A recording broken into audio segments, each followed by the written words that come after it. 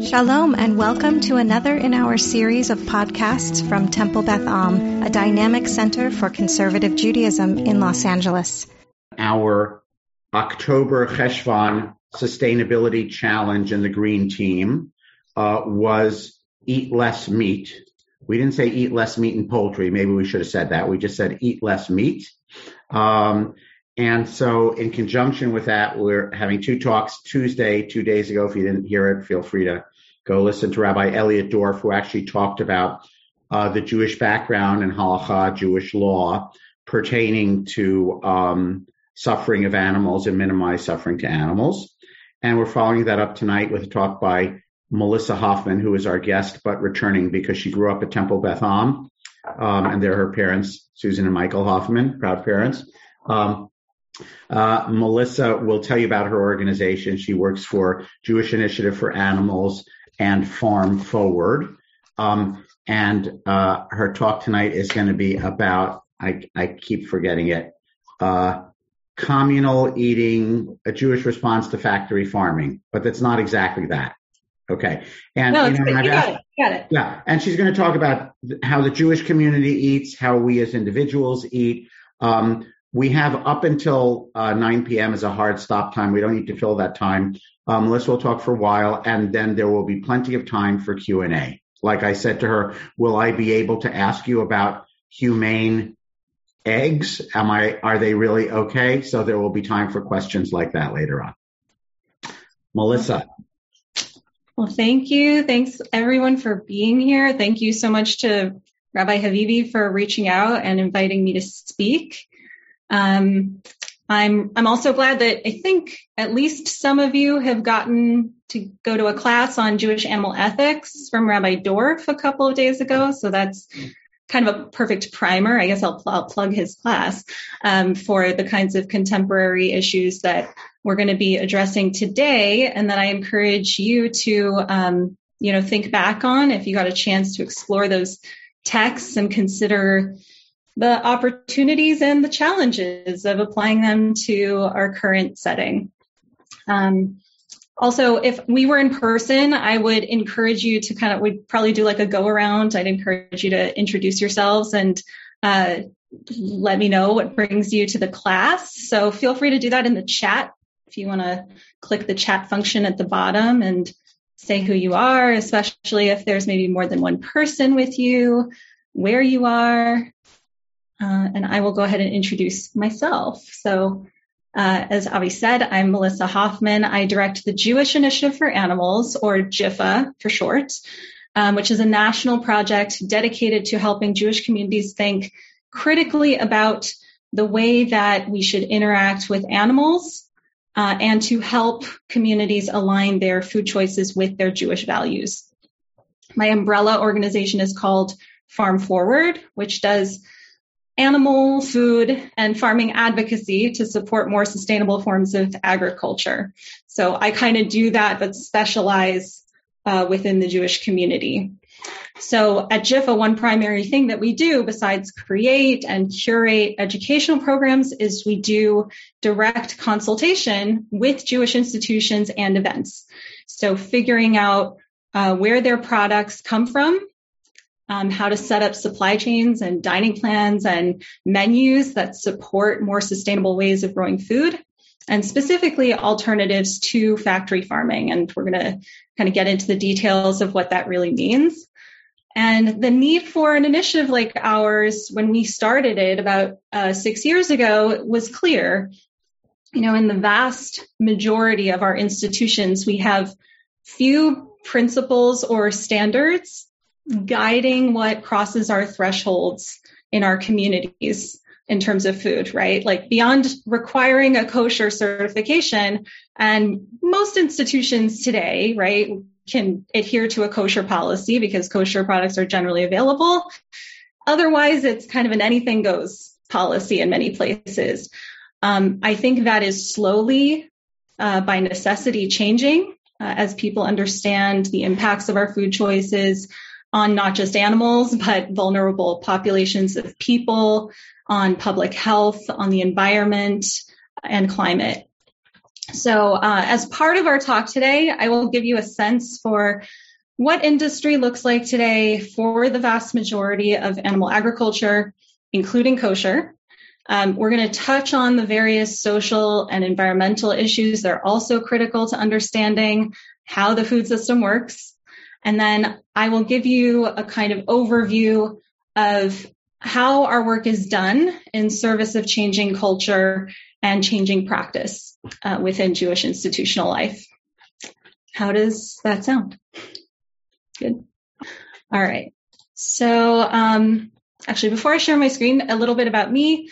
I am, as Avi said, I grew up at Temple Beth Am. I am now based out of Denver, Colorado. I'm originally from LA. I've also spent several years in the Boston area where I completed a master's degree in animal welfare and public policy. If you didn't know a degree like that existed, I also didn't know until shortly before I did it. And in my spare time outside of my work at JIFA, I am completing rabbinical school at AJRCA, which you might be familiar with. And I've worked in Jewish institutions virtually my entire adult life. I've cared about animal welfare virtually my entire life. But, you know, maybe like some of you, I didn't grow up in close proximity to farms. I didn't have much exposure to how we raise farmed animals. And I certainly didn't hear about this topic as a, primary concern in my Jewish communities until relatively recently. So I feel lucky to be working on this issue at a time when it's not only, critical that we develop a robust response, but at a time when I think communities are really ready to do that work. And so it's also my understanding that Temple Beth Am, like other communities this year, is digging into what it means to be inspired by the spirit of Shemitah, right? And so our ancient agricultural laws that don't halachically apply to us outside the land of Israel, but are kind of timely nonetheless, because we're living in this moment when we're really threatening the viability of our land and ecosystems and their ability to sustain us. So I'm actually going to start with that, with Shemitah. Give me 1 second and share my screen. And all right. Can everyone see that? Thumbs up. Great. Okay. So what's kind of powerful, I'm going to skip ahead here, powerful about Shemitah, right, is it gives us this model for food justice and is in a kind of similar way to Shabbat, I think one of the less anthropocentric, more ecocentric practices that we have honoring every piece of what makes it possible to keep our food system thriving. And these are brushing past this very, very, very surface level. These are the 7 aspects of Shemitah that I'm going to ask you to boil down to a few categories here. So we have, right, the main thing, letting the land lie fallow, not working the land in the 7th year after 6 years of cultivating and working the land and gleaning. We let it lie fallow to avoid overproduction and overconsumption. The second piece is we let the needy among the people eat of the land, right? Protecting vulnerable people and making sure that the poor have access. And then we have this third piece, right? What is left after the needy eat from the land is we leave the rest to the wild animals. So even the animals, even the more than human creatures are part of this equation. And so that was all Exodus and Deuteronomy. We have these other components of Shemitah, the remission of debts, the freeing of slaves, and not just the freeing of slaves, but providing the restitution, the compensation to people who have been in these positions of servitude to ensure that when they re-enter society, right, they're able to stand on their own. They're able to be on par with everybody else. And then finally, there's this ritual component of gathering and reading Torah. In the 7th year, we're actually supposed to, on Sukkot, right, get together, hear the Torah, and that's kind of that's one of the the practices that sort of solidifies our communal dedication to this practice. So I want to actually open it up to you all.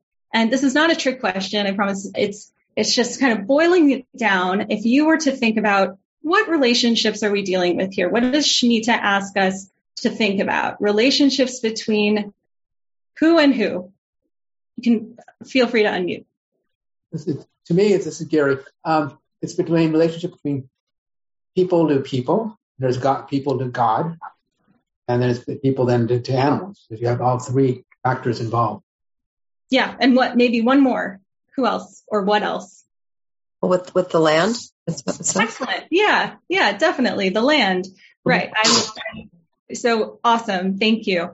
So we have these various relationships that we might boil down to human, right? And there's kind of a power dynamic that's acknowledged here between people who own land, people in those days who had ownership over other members of society. And in some, around the Seder table during Passover, we acknowledge that slavery exists still today. So we still do have to think about servitude in similar forms in our current society. There's the relationship between people and land, of course, and there's a relationship between people and animals. Animals are included just in the same way that they're included in the laws of Shabbat. They're included in the laws of Shemitah. So all of this is perhaps a reflection of maybe what the ideal relationship is between us and the divine, right? This is the kind of model for a just, resilient food system where every aspect of the system, whether it's the land, the workers, those with less access to food, there's this radical, and this radical inclusion of animals is brought repeatedly into balance every 7 years. So we're going to focus today on animal agriculture because it is kind of the nexus for multiple imbalances, right? Multiple issues beyond animal suffering, though we are going to focus on that, which includes workers, which includes rural communities, et cetera. And even though I'm going to guess that most of us are not farmers, we have a direct link to that food system. And so further, how we eat as a community has a big impact on what this system looks like currently and what it can look like. So let's try to understand the way we grow our food, the impact that it's having on the world and all communities of life in the spirit of Shemitah, even though we're not directly working the land. All right. So why focus on animal agriculture? Because the food system is a lot grander than many of us tend to think, right?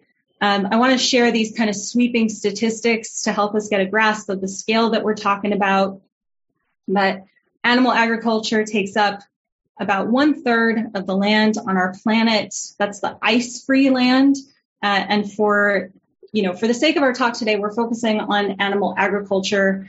But we should keep in mind that animal agriculture also necessitates a huge amount of crop cultivation, a huge amount of harvesting sea animals from the ocean. So there's a lot that goes into this system sustaining itself.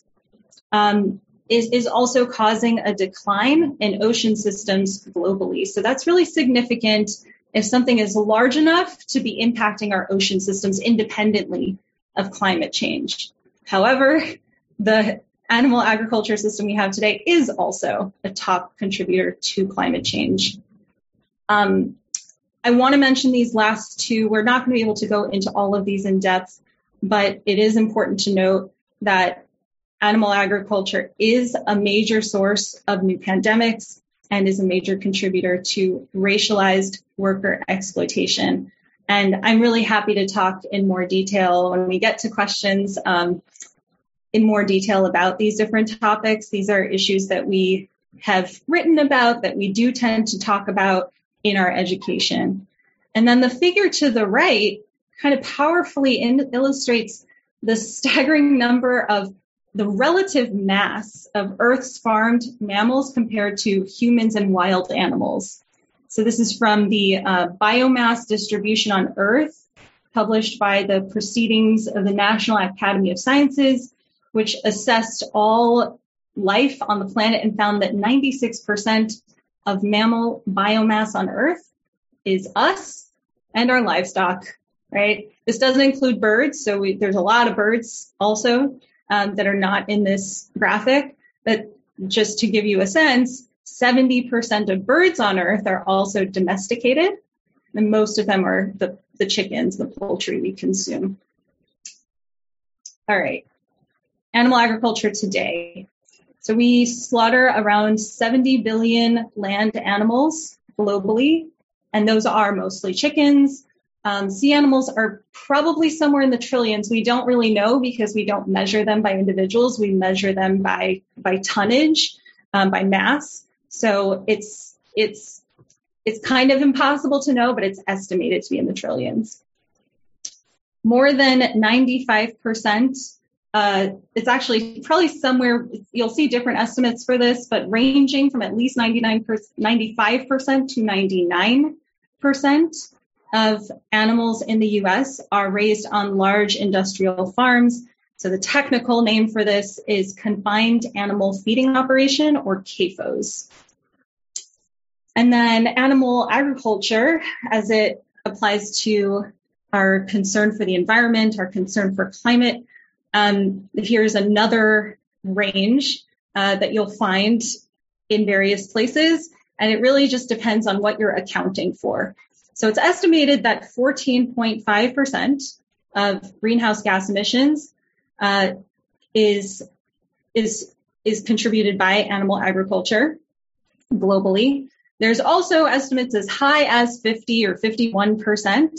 So that is when you factor in aspects of agriculture like what's called land use change, deforestation, plus emissions from the crops that are used to feed animals and from transportation and processing, right? All of these things use up energy, entail the use of fossil fuels. You end up with two very different estimates. It's probably somewhere higher than 14.5, probably significantly higher, and probably somewhere in between the two. So I'm going to shift us to talk a little bit about animal welfare. There is, a robust field of animal welfare science that we're not going to get into detail here, but informs a lot of the work that we do in our advocacy. So just a gloss on what is welfare. When we talk about proper welfare for animals, we're considering adequate housing, proper food, healthy environments, getting animals treatment when they're sick, and finally, freedom of movement, I think is what it says, but it's cut off for me. And then we also have to consider freedom from mental distress, right? Freedom from confinement can also mean freedom to do natural behaviors. And then you'll also hear me use the term higher welfare, which is really a relative term. And I'm sorry, I'm just going to X out of this real quick so I can read my own slide. But it's a relative term referring to farmed animal operations that give animals, or it can also be referring to products, where animals led meaningfully better lives than those on factory farms. All right. So by sheer numbers, we are going to talk about chickens a bit here. And I know that a lot of questions that come up around, like what is higher welfare? What is the standard of welfare? You're kind of looking at it right here. So the standard of welfare is determined by companies themselves. The freedom to determine what constitutes humane is left up to companies largely. There are certain practices that can be dictated state by state. So you might be familiar with, in California, Prop 2, which then became strengthened by Prop 12, which gave animals, certain protections that were expanded on what we would call the floor of welfare, which is, kind of standard factory farming practices. So this is what you'll see at any kind of standard factory farm. docking tails, debeaking chickens. We call all of these things mutilations of animals, often to just manage the fact that they are kept in close quarters and have, frustration being held in close quarters. So for debeaking chickens, that's a practice that's done because chickens will get frustrated being in close quarters with one another and will start pecking at each other. There's also standard practices artificially inseminating and continuously impregnating animals for breeding and production purposes. So this is common in the dairy industry. Dairy cows will be repeatedly impregnated, and they go for about 4 or 5 pregnancy cycles before they are slaughtered. But lesser known forms of artificial insemination happen with poultry. So your turkeys, your average turkey, your broad-breasted white turkey, can't mate naturally, and they will be artificially inseminated to reproduce. Also common in the industry is killing billions of surplus animals because we've now created a system in which, laying hens, for example, and chickens raised for meat are 2 separate industries. They really have nothing to do with one another at this point. So when egg-laying hens lay eggs that become male chicks, they're really not considered useful to the industry and they are disposed of. And then there's also the constraining, what you might be most familiar with in the context of knowing what a factory farm is constraining movement of animals. So this can be fairly extreme for pigs. For laying hens in particular, they're pretty densely packed into crates and cages and can lead to, as I talked about already, maladaptive behaviors.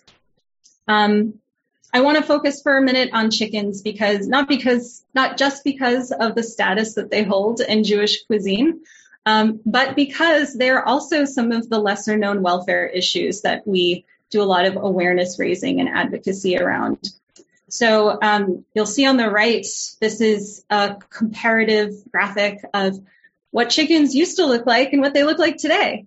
And by sheer numbers, chicken and other poultry suffer more in industrial farms than any other animal. We slaughter about 50 to 60 billion birds every year.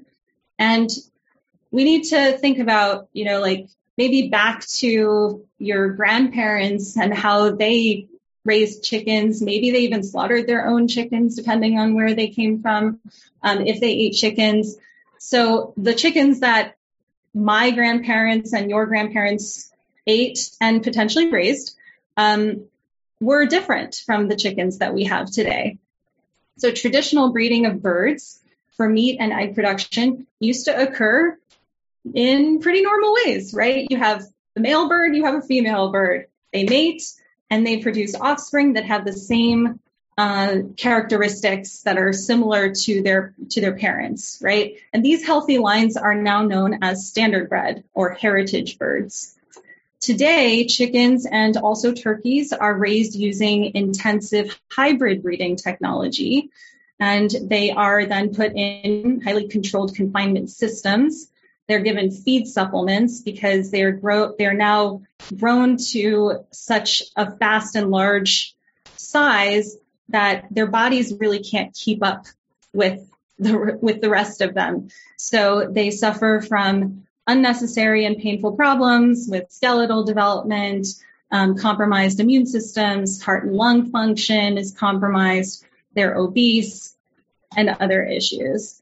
I want to stop there because we are going to talk for a minute about fish, and then we're going to get into some of probably the more practical questions that you have around sourcing and purchasing and the things that matter on a day-to-day basis for most consumers. So I want to stop there and see if y'all have any questions. Yeah. Question for you, regards to cows. My wife and I don't eat a lot of meat, but I drink milk. And how bad is that relative to I know they get milk, it's just, they milk until I don't know how long it lasts for the so they have to get to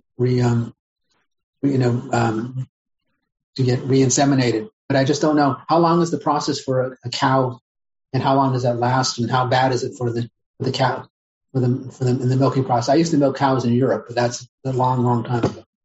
Yeah, no, good question.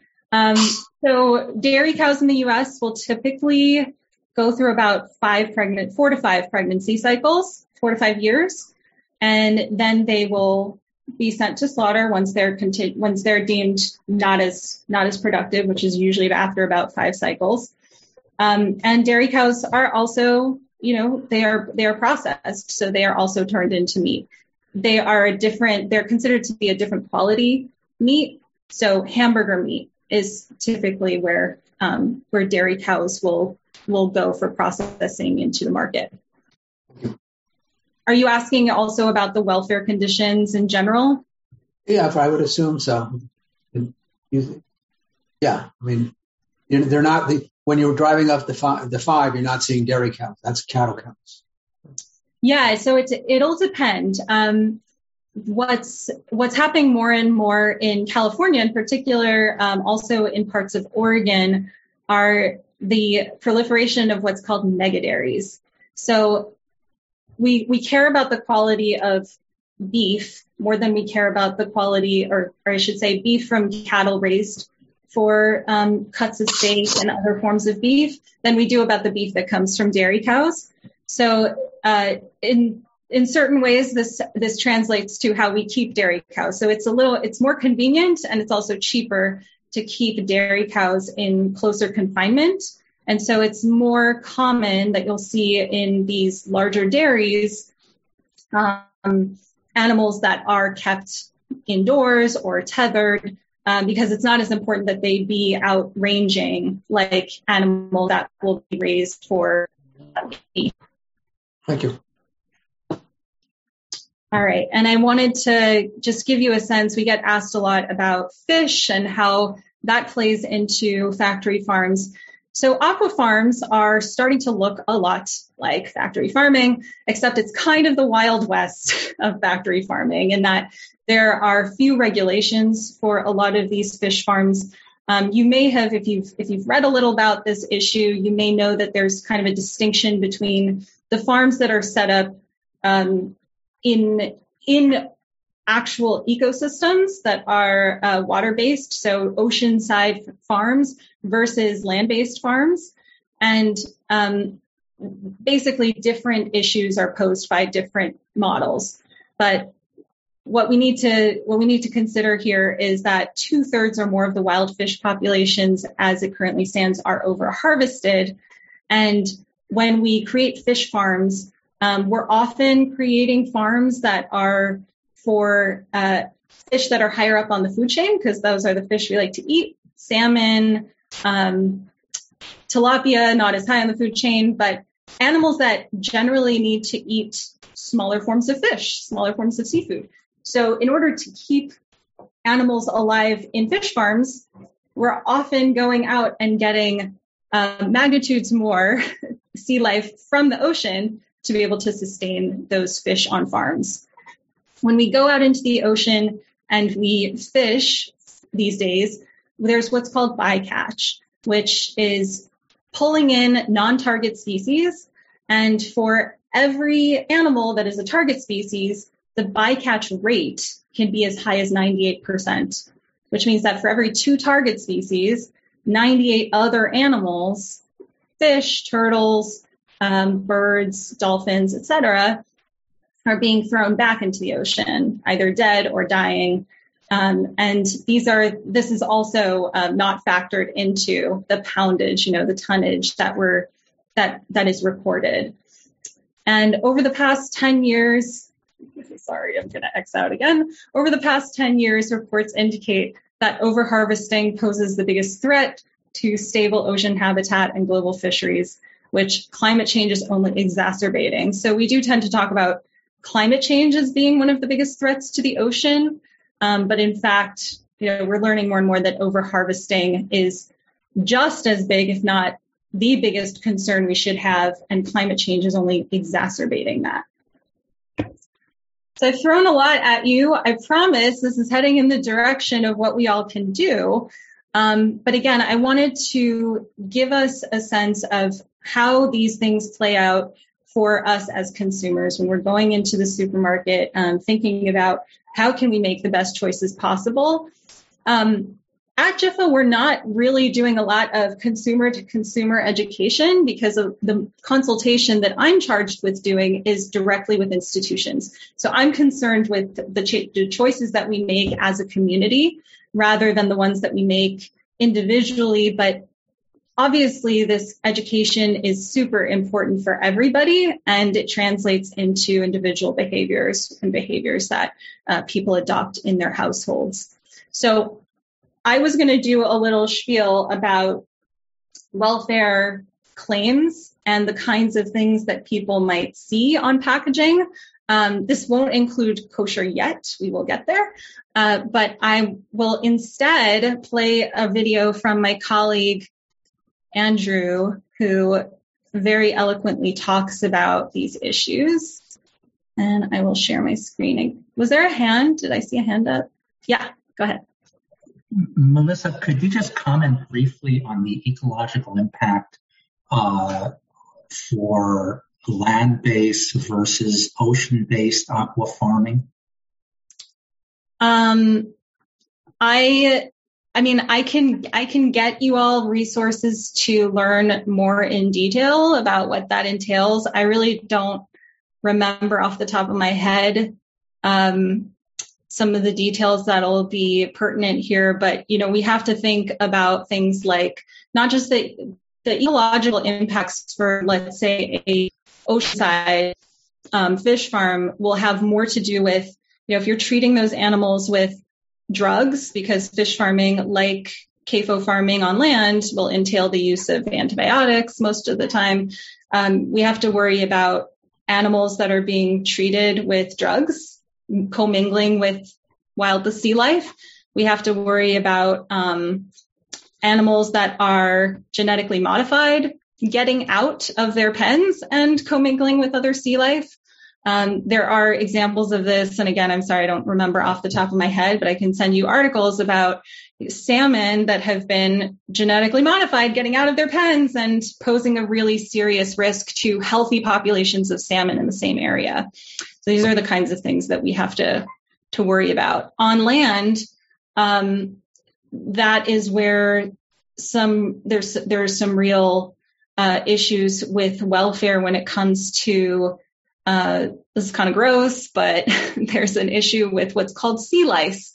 So animals that are held in close confinement, like animals on land, like chickens and cows that are held in close confinement, will have compromised immune systems. They get diseases, and fish will end up having a problem with what's called sea lice, where they have essentially parasites that eat their flesh, and you have animals really suffering under those conditions. There's a lot of new advocacy coming out now around fish welfare because of the proliferation of aqua farms. It is the fastest growing part of the sector. So now there's going to be increasing concern with fish welfare, especially since there's virtually no regulations around fish welfare. There's very little for other species, but there's virtually none for fish. I hope I touched on some of what you were hoping for. Yeah, Michael. How much of the availability, literally all around the country, would you of fresh fish like salmon, for instance, that is farmed salmon, have to do with this sort of unregulated aspect of the fish industry? Because, I mean, you could think back 10 or 15 years ago, here in Central Texas, you might not be able to get fresh fish in the. I mean, I know we're near the Gulf Coast, 150 miles, but you would not always see it. And now virtually all the supermarkets have literally salmon, farmed salmon at least. sometimes wild. Yeah, I mean, it's booming. There's, it's kind of wild that there's going to be salmon farm. I think one of the largest land-based salmon farms is either open or planned to open in Florida. I mean, the amount of energy that will have to go into sustaining that farm just on a operational level is massive. But, there's demand. And so there will continue to be the proliferation of aqua farms, and probably more so land-based farms, if they can, continue to get the kind of support and infrastructure for that. A good question. Yeah. I guess I wanted you to ask for you to say anything more about eggs, and if there's any way that you'd consider a humane way of having them. Yeah. So let me play the video from Andrew, and then we'll see if you still have that question. And okay. I'm going to address the intersection of humane welfare claims, certifications, and kosher, which may also pertain to your question. So let me share again, pull up this video. Hopefully it will play without any glitches. Humane washing, like greenwashing, is an effort by, in this case, the meat industry to market animal products to conscientious consumers using deceptive packaging and labeling claims to promote the illusion of animal well-being while concealing the fact that most animals raised for food are raised on factory farms.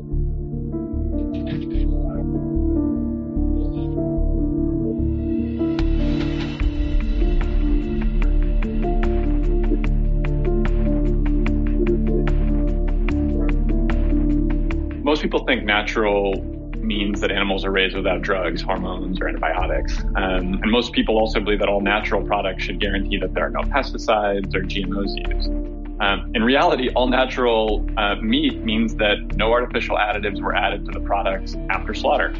Simple as that. It doesn't say anything about what happens while animals are alive. Animals can be raised in the worst possible conditions and be labeled as all natural. There's actually no legal definition for humanely raised. Meat companies are free to define what it means to be humanely raised, and unfortunately, the USDA lets them. Foster Farms is a big national poultry company, and they describe their chickens as humanely raised. And over the last 10 years, they've had multiple undercover investigations showing really egregious cruelty on their farms. Birds being scalded alive while they're slaughterhouses, or unwanted birds being suffocated in plastic bags. Really the worst conditions you can imagine. And that's perfectly legal to describe those products as humanely raised, because Foster Farms chooses to define humanely raised in a particular way, and they meet that criteria.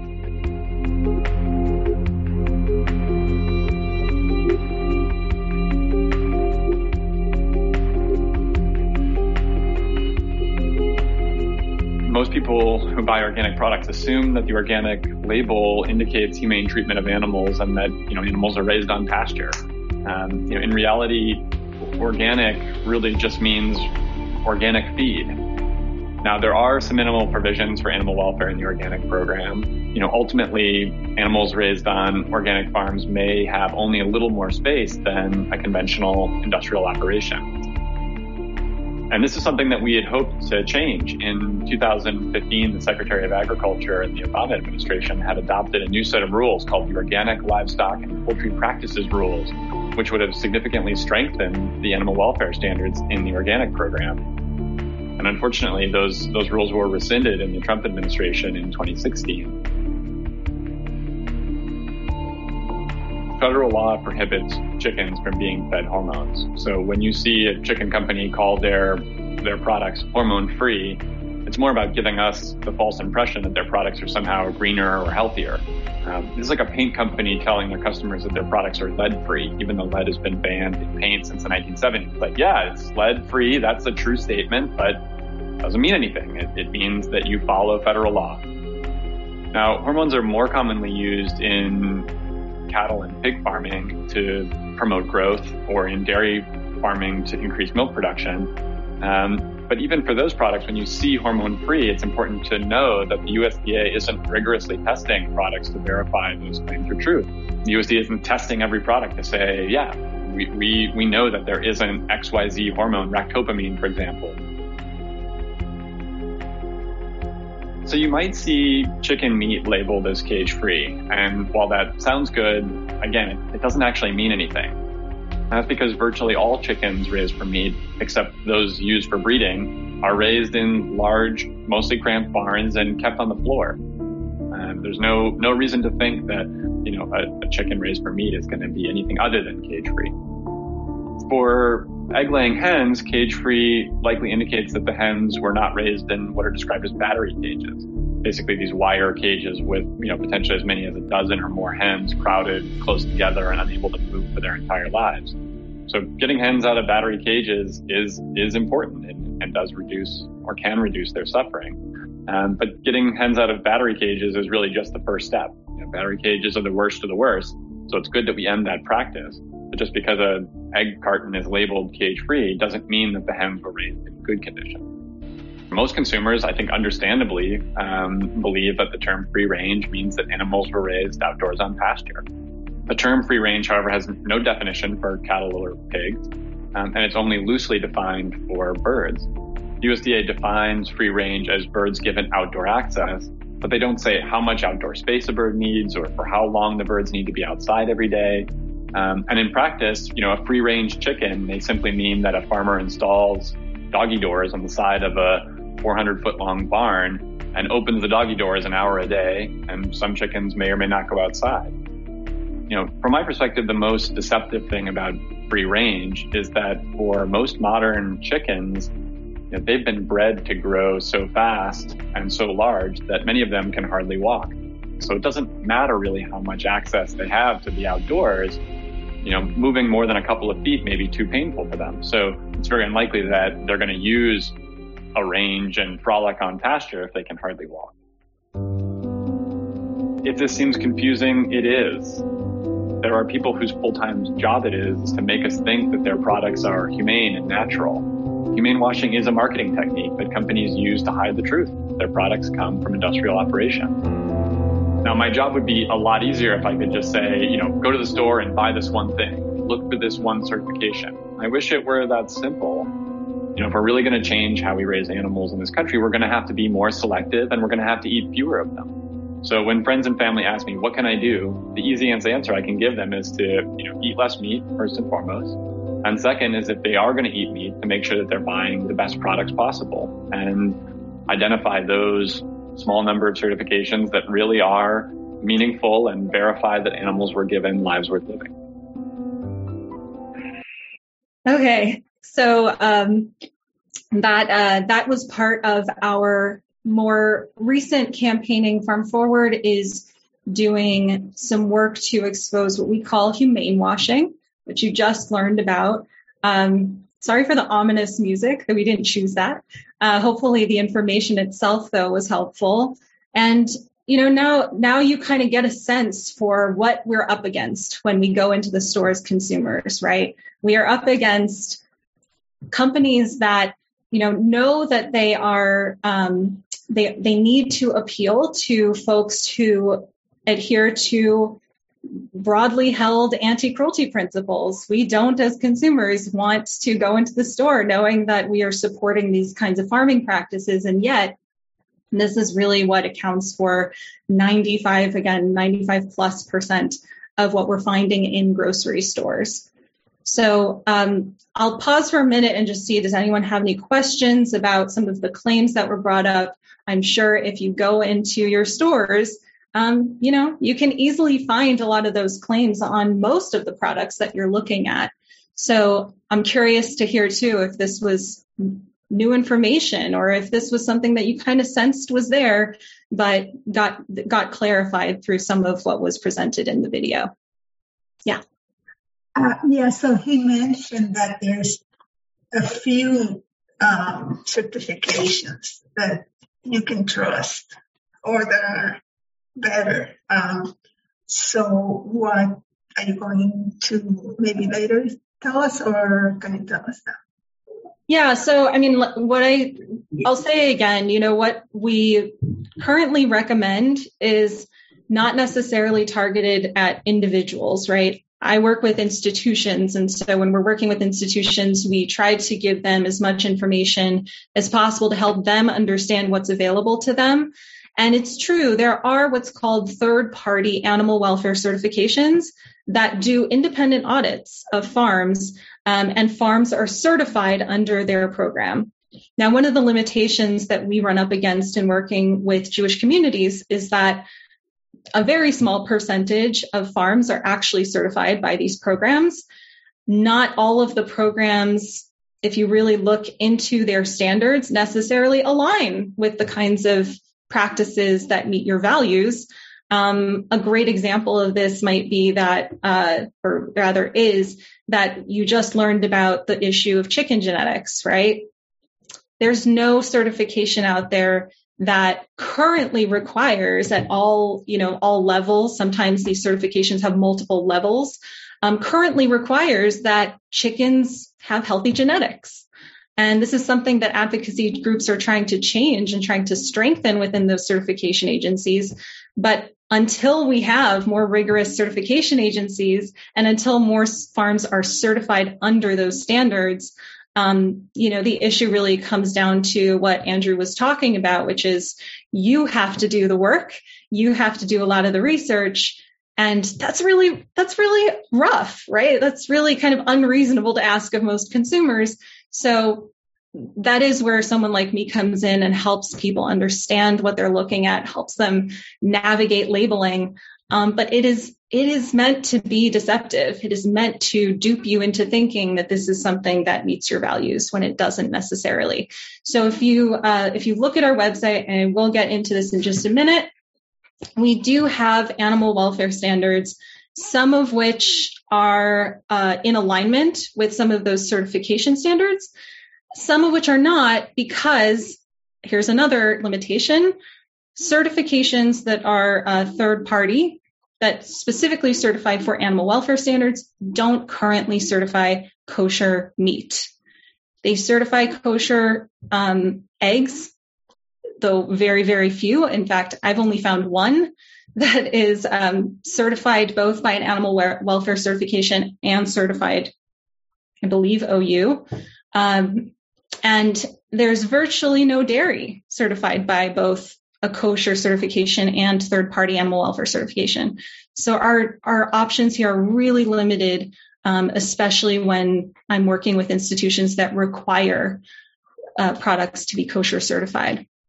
So I'm going to share again and talk about some of the advocacy work that we've been doing recently, which is very exciting because we are getting some Jewish leadership involvement in calling out this issue and getting some traction and putting this back onto, I think, the mainstream Jewish agenda.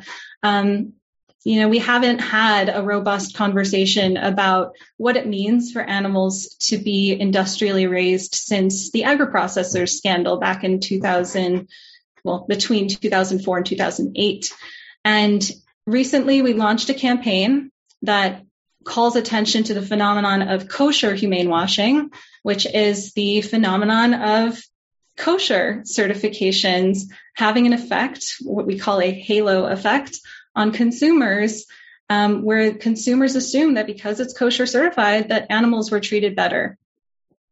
Now, we've had about 250 Jewish leaders from around the country and beyond sign onto a statement saying, we acknowledge that there is a gulf between what we expect of a kosher certification and our values.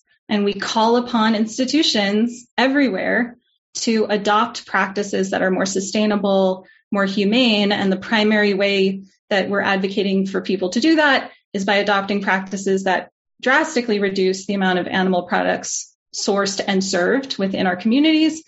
And also, there is a strategy that I'll talk about in a minute called serving. We call it default veg, but what it means is serving plant-based meals by default. So what do we see when we usually sign up for an event that serves food? I don't know if any of you all are like vegan or vegetarians, but you'll have noticed this, I'm sure. You see a registration form, right? And you might see that there is an opt-in box for getting a special meal. Who here has seen that? Right? Have you seen that? It might be some other special meal, but usually it's the veggie meal, right? You opt into the box to get the veggie meal, and all default veg is flipping that norm. So it's a really simple strategy of when you create an event, when you serve food in your community, you create a registration form, or there are other strategies for making plant-based the default, where you're not just shifting what people are eating, you're slowly but surely shifting culture. And that is what we're really striving for, because we've fallen into a default of serving meat, serving chicken, serving fish, and people don't think about it. That's the thing about defaults, right? We don't really think about it. We just fall into it and we do it. But by going default veg, it really has been shown through several case studies to reduce the amount of meat served, actually animal products served, I should say, by up to 80%. On average, it reduces it by 60%. And these are the kinds of strategies that we're employing in communities when we work with communities that are wanting to improve their food practices. So I am happy to share more about our kosher humane washing effort, raising awareness about kosher humane washing, and our efforts to get Jewish leadership speaking out more about this. We have a dedicated page on our website where you can learn more about the campaign, and you'll probably notice some signatories on there that are names you're familiar with. I think some of Beth Am's rabbis are signed on to there. So please feel free to learn more. This is also hot off the press. We just released some national survey data showing kind of the extent to which consumers are confused about kosher labels, which only helps us bolster the argument that if we're going to have ethical practices, we need to first acknowledge that the practices we have in our institutions largely don't align with our values. That was one of the barriers that we come across in our work. It's really hard to convince a community to change their food practices when they already think that this aligns with my values. And this is the kind of thing that we're demystifying about kosher right now. So we have a couple of ways that we work with communities to help them shift their sourcing. And all of our education, as I said, all of our educational work and our food sourcing consultation work is in service of this larger goal of helping institutions adopt long-term food policies that shift the way that we raise food, raise animals and eat in our country. So you can go onto our website and also find out more about the Leadership Circle, the Jewish Leadership Circle, which is a program where we work directly with institutions on shifting their sourcing. There are 2 tracks, one of which is what we call less and better track. So institutions commit over the course of 2 years to sourcing at least 20% less animal products and volume across the board, across their programs. And then they also shift to 100% of at least one animal product category to a higher welfare source. And you'll also find when you go onto our website what our animal welfare standards are for that program. So this is Berkeley Hillel.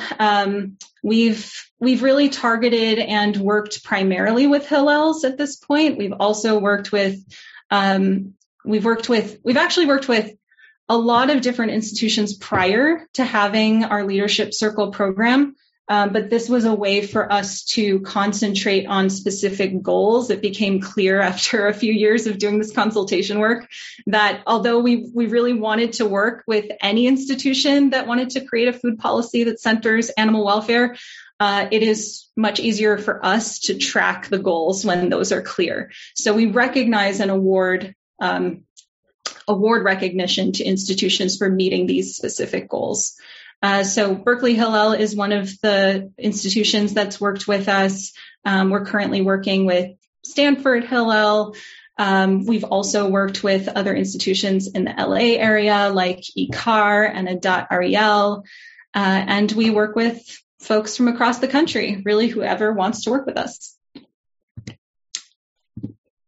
This is Sketchpad. This is a co-working space in the Chicago area that's adopted default veg. So we've had a few adopters of this food policy or food practice called default veg as well. And, you know, we've had really good feedback about the way in which it's implemented. Here's a testimonial to how they've implemented it and how it's been going.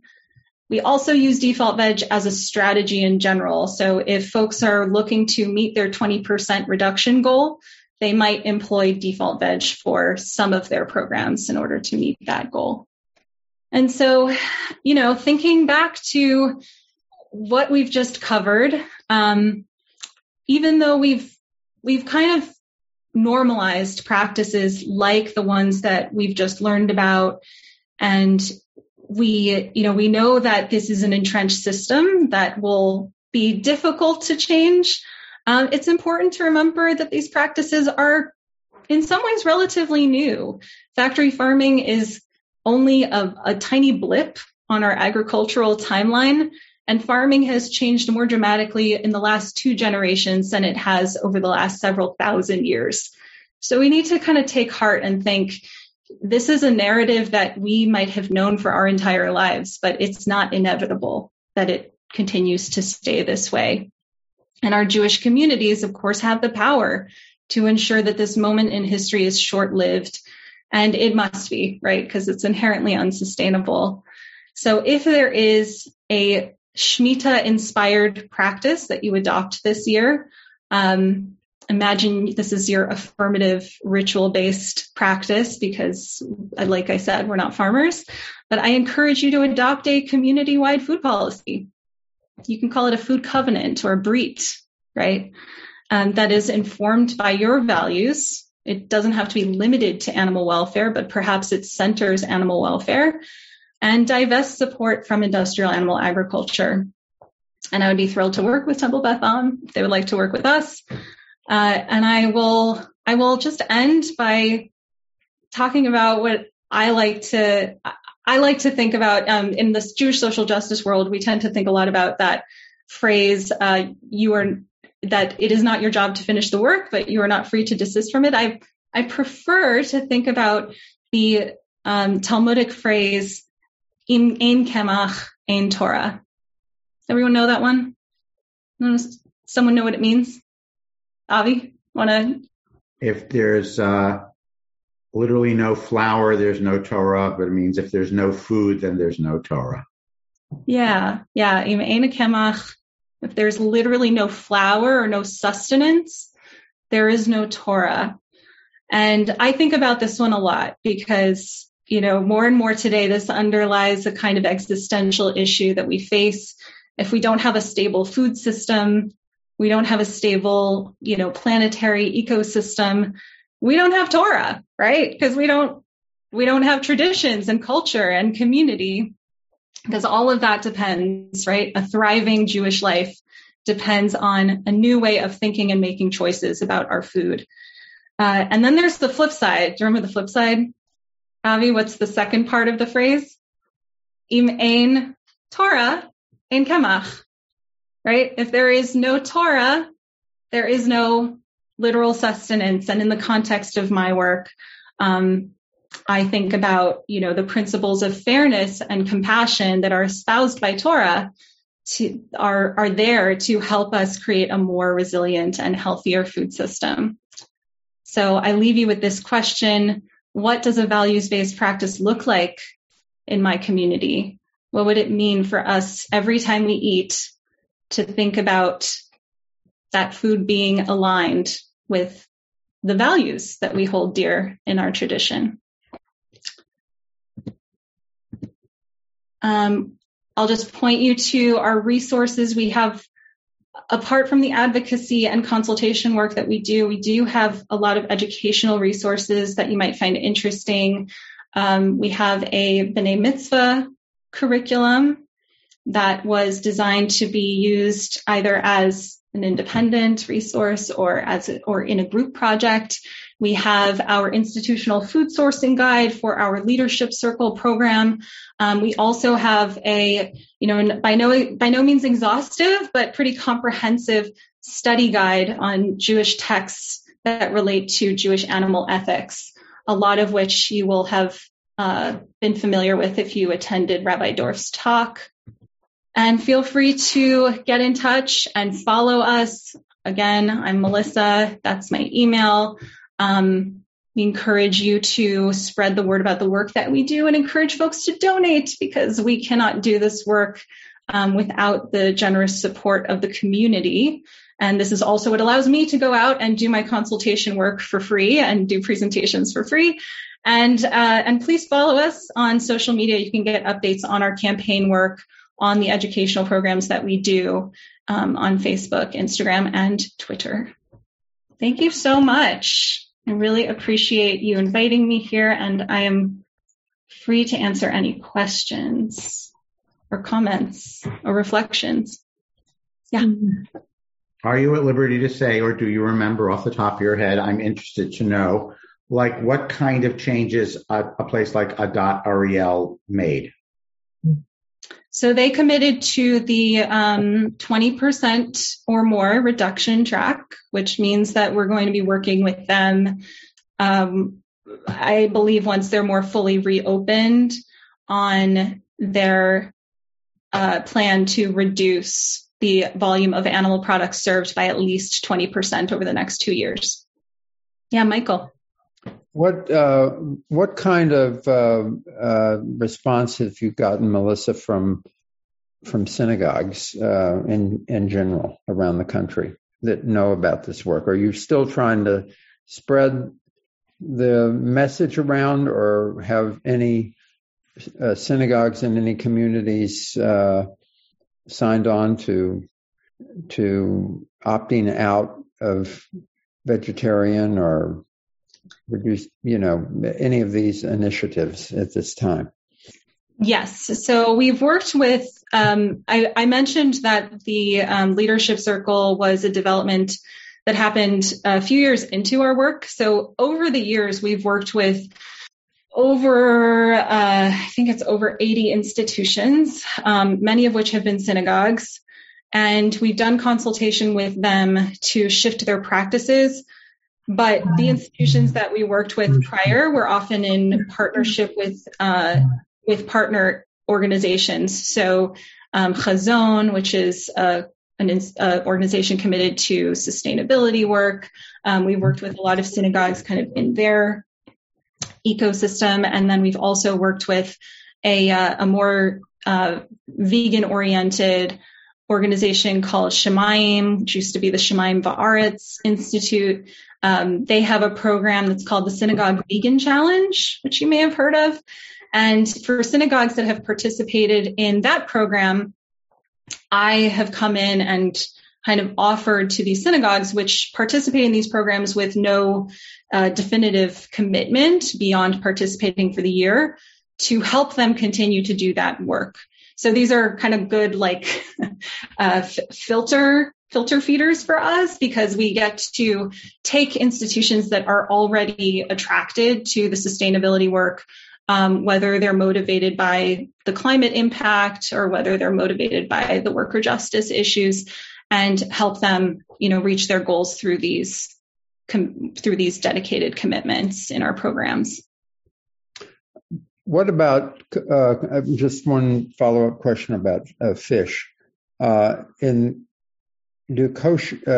kosher fish practices, have they reduced any of the factory fish farming at all in some of their practices? I mean, take, for instance, areas like where you buy fish in LA, Pico Robertson, or I haven't checked here in San Antonio. Now, most of the fish, certainly the salmon and red snapper are all prepared under kosher supervision at the local kosher supermarket here. Yeah. You're going to have to do a little bit of sleuthing to find out where the fish is coming from. But the main things that you can do without a ton of sleuthing is either eat less fish, or whatever fish you do eat fish that's lower on the food chain. So like salmon is not a great example of a fish that is lower on the food chain. You know, the higher up it is, the more intensive it is to raise. So smaller fish that don't eat other fish. And then also, there is a resource called the Seafood Watch card, which was developed by oh gosh, I'm blanking. What aquarium? You're muted. Monterey Bay. I think it's Monterey Bay. Yeah. The Monterey Bay Aquarium, which is, not really instructive in terms of welfare, but instructive in terms of sustainable populations of fish, and knowing if you can find out how the fish was raised, if it was wild caught, where it came from, you can kind of do some compare and contrast with that resource. Yes. All right, two quick questions. Is there any movement, Reform Orthodox Conservative, that is more receptive to yours? Because I could see none of them doing, or all of them doing it. And tilapia, where is that on the food chain? Salmon is high in the food chain in regards to tilapia. Tilapia is lower down, and tilapia is a commonly farmed fish. Mm-hmm. Sometimes it's used in conjunction with hydroponic agriculture. So like it can be part of a more closed system in terms of like crops that are actually being fertilized by fish excrement that kind of goes in a kind of full circle loop. So there are ways of cultivating tilapia that are more sustainable than others. But again, tilapia are mostly farmed, so you have to kind of figure out whether they come from farms that are more humane, and that's a difficult task. And let me ask you again what your first question was, because I heard the thing. I'm making my total assumptions that Orthodox are probably not happy with this movement. I would say most Orthodox are eating a lot more meat than conservative reform, but I'm not saying yes or no. Is there a split? I mean, most receptive to reform groups and conservative groups and Orthodox groups? I'm just curious what you have found. Yeah, I mean, I found that, with most of our work has not necessarily targeted Orthodox communities. But that being said, we've had some really impressive responses to our humane washing campaign on kosher. And we do have quite a few Orthodox and open Orthodox signatories on there. These are folks that do typically support more progressive causes. So that's it's not necessarily breaking into newer communities. But that being said, I think it's significant that we do have, I think, more and more Orthodox voices committed to this cause, even if it doesn't end up looking in practice like Orthodox communities creating food policies that are default veg. What it might look like is Orthodox communities playing a significant role in putting pressure on the USDA, let's say, to not necessarily to change their practices, but it would be incredibly influential for, let's say, kosher certifiers to put pressure on government agencies to say, hey, these practices don't align with what we want kosher to mean. And that could happen with enough momentum. And I think that different denominational communities are going to play different roles in how we end up seeing movement here. So we know that Reform communities and more liberal communities are more ready to see this as an issue that's part of their greening, that's part of their sustainability goals, that's part of their commitment to social justice. And that's great. Those are going to be the communities that we work with, because those are the ones that are attracted to working with us. But one further question: how is this transformed to anything in Israel? Did they say, rejecting it, loving it? What is the response wherever you're talking to in Israel for this program? Yeah, we're not working directly with anyone in Israel. I've been in the past connected with someone who is trying to implement a more comprehensive animal welfare certification agency in Israel. The issues in Israel are kind of different. So there's a lot of what is called live export. They import a lot of their meat, and some of the biggest welfare concerns have to do with importing live animals. So this person, for example, wants to create a certification that is certifying, or I should say, like, she has a certification that certifies meat that is raised only locally, only in the land of Israel. I'll read that. Yes.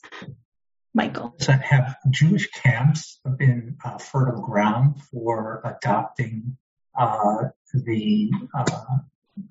of the aspects of the programs that you're advocating? I'm sorry, I didn't hear. Did Jewish what? Are Jewish camps amenable, and have they been willing to adopt some of the programs that you're advocating? Jewish camps we have worked with in various capacities. We ran a really great culinary training, 2 of them actually, that was primarily for Jewish summer camps a few years ago. We got great feedback on the program. We did not end up enrolling any of those camps into this program, this Jewish Leadership Circle program or Default Veg, because they didn't exist yet. But we have relationships with these camps. We continue to work with them. And our hope is, even though we don't target Jewish summer camps right now, that will be part of the culture change we see, especially since there are some really impressive summer camps out there. There's, if you're familiar with Eden Village or Eden Village West now, there's one on the West Coast, who are committed to teaching kids about food justice through garden education, and they have farms actually on their campuses. These are places that are already doing a lot of the educational work to help students understand where their food comes from. So it is kind of fertile ground, pun intended, for us to be working with Jewish institutions that already do this work, but don't necessarily have a formal policy yet. Yeah, Avi. Since you mentioned culinary initiatives, I'm not a vegetarian, but 2 of my kids are vegetarians. And so at synagogue meals, I am more sensitive to what the vegetarian food is than if I were the typical meat eater who did not have those children. And I would say, to have the shift to this opt-in, opt-out thing, it really requires some culinary rethinking of what vegetarian prepared communal meals look like in a Jewish context, in terms of their the thought and appeal that goes into them. Yeah. Oh yeah, totally. This was the kind of feedback we got from a lot of institutions that said, we would love to do this, and we will need some support in developing our menus in such a way that is appealing, is delicious, because it's obviously possible, but there is a learning curve. And happily, that's a lot of the work that we do at JIFA as well. So I've partnered with actual culinary experts to deliver trainings, but some of the work that we end up doing with, we're doing this with Stanford Hillel, which is experimenting with Default Veg. We're looking at their Shabbat menus and giving them feedback on how they can reword their offerings, or list their offerings in a different order, or serve their buffet offerings in a different order, in order to appeal to their students. And when this is done in sort of according to like the best practices, that's when these programs are most successful. Because when you give someone an option, but it's not, it's not prepared to its most robust potential, and it's worded crappily on a menu, then you're not going to get a great outcome. But we help with that. Well, I think let's wrap it up for the evening. Melissa, thank you. It's been very illuminating, a little bit depressing, in terms of I'm struck by the complexity of how hard it is to actually know where what you're eating came from and how it got there. Very challenging. Now you've left me confused about my humane eggs, some company where it says you can click on this link and watch a video of the farm, the chickens frolicking happily on the farm. I tried a couple times. The link didn't work, right? That farm video feed is down. So there's a lot to think about.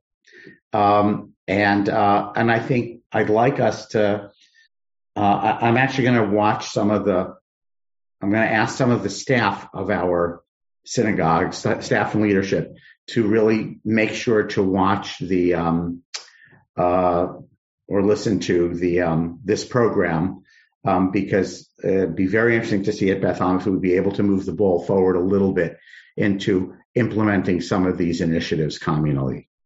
I know I'd like to see that. Thank you. And I'll just put out there too that one of my colleagues likes to say that confusion is the first step towards movement. So allow yourselves to be confused. And also I want to, again, offer myself up to answer any questions. You can feel free to email me, and there is movement. There is change happening. So I'm optimistic, and I hope you all stay optimistic too. Great. Good. Thank you. Good note to end on. Thank you so much, Melissa. Really appreciate it. Thanks for your time and sharing. We've learned a lot. You have been listening to another in our series of podcasts from Temple Beth Am, a dynamic center for conservative Judaism in Los Angeles. If you enjoy these podcasts, we invite you to write a review on the Apple Podcast site or wherever you get your podcasts. For more information about Temple Beth Am Los Angeles, go to tbala.org.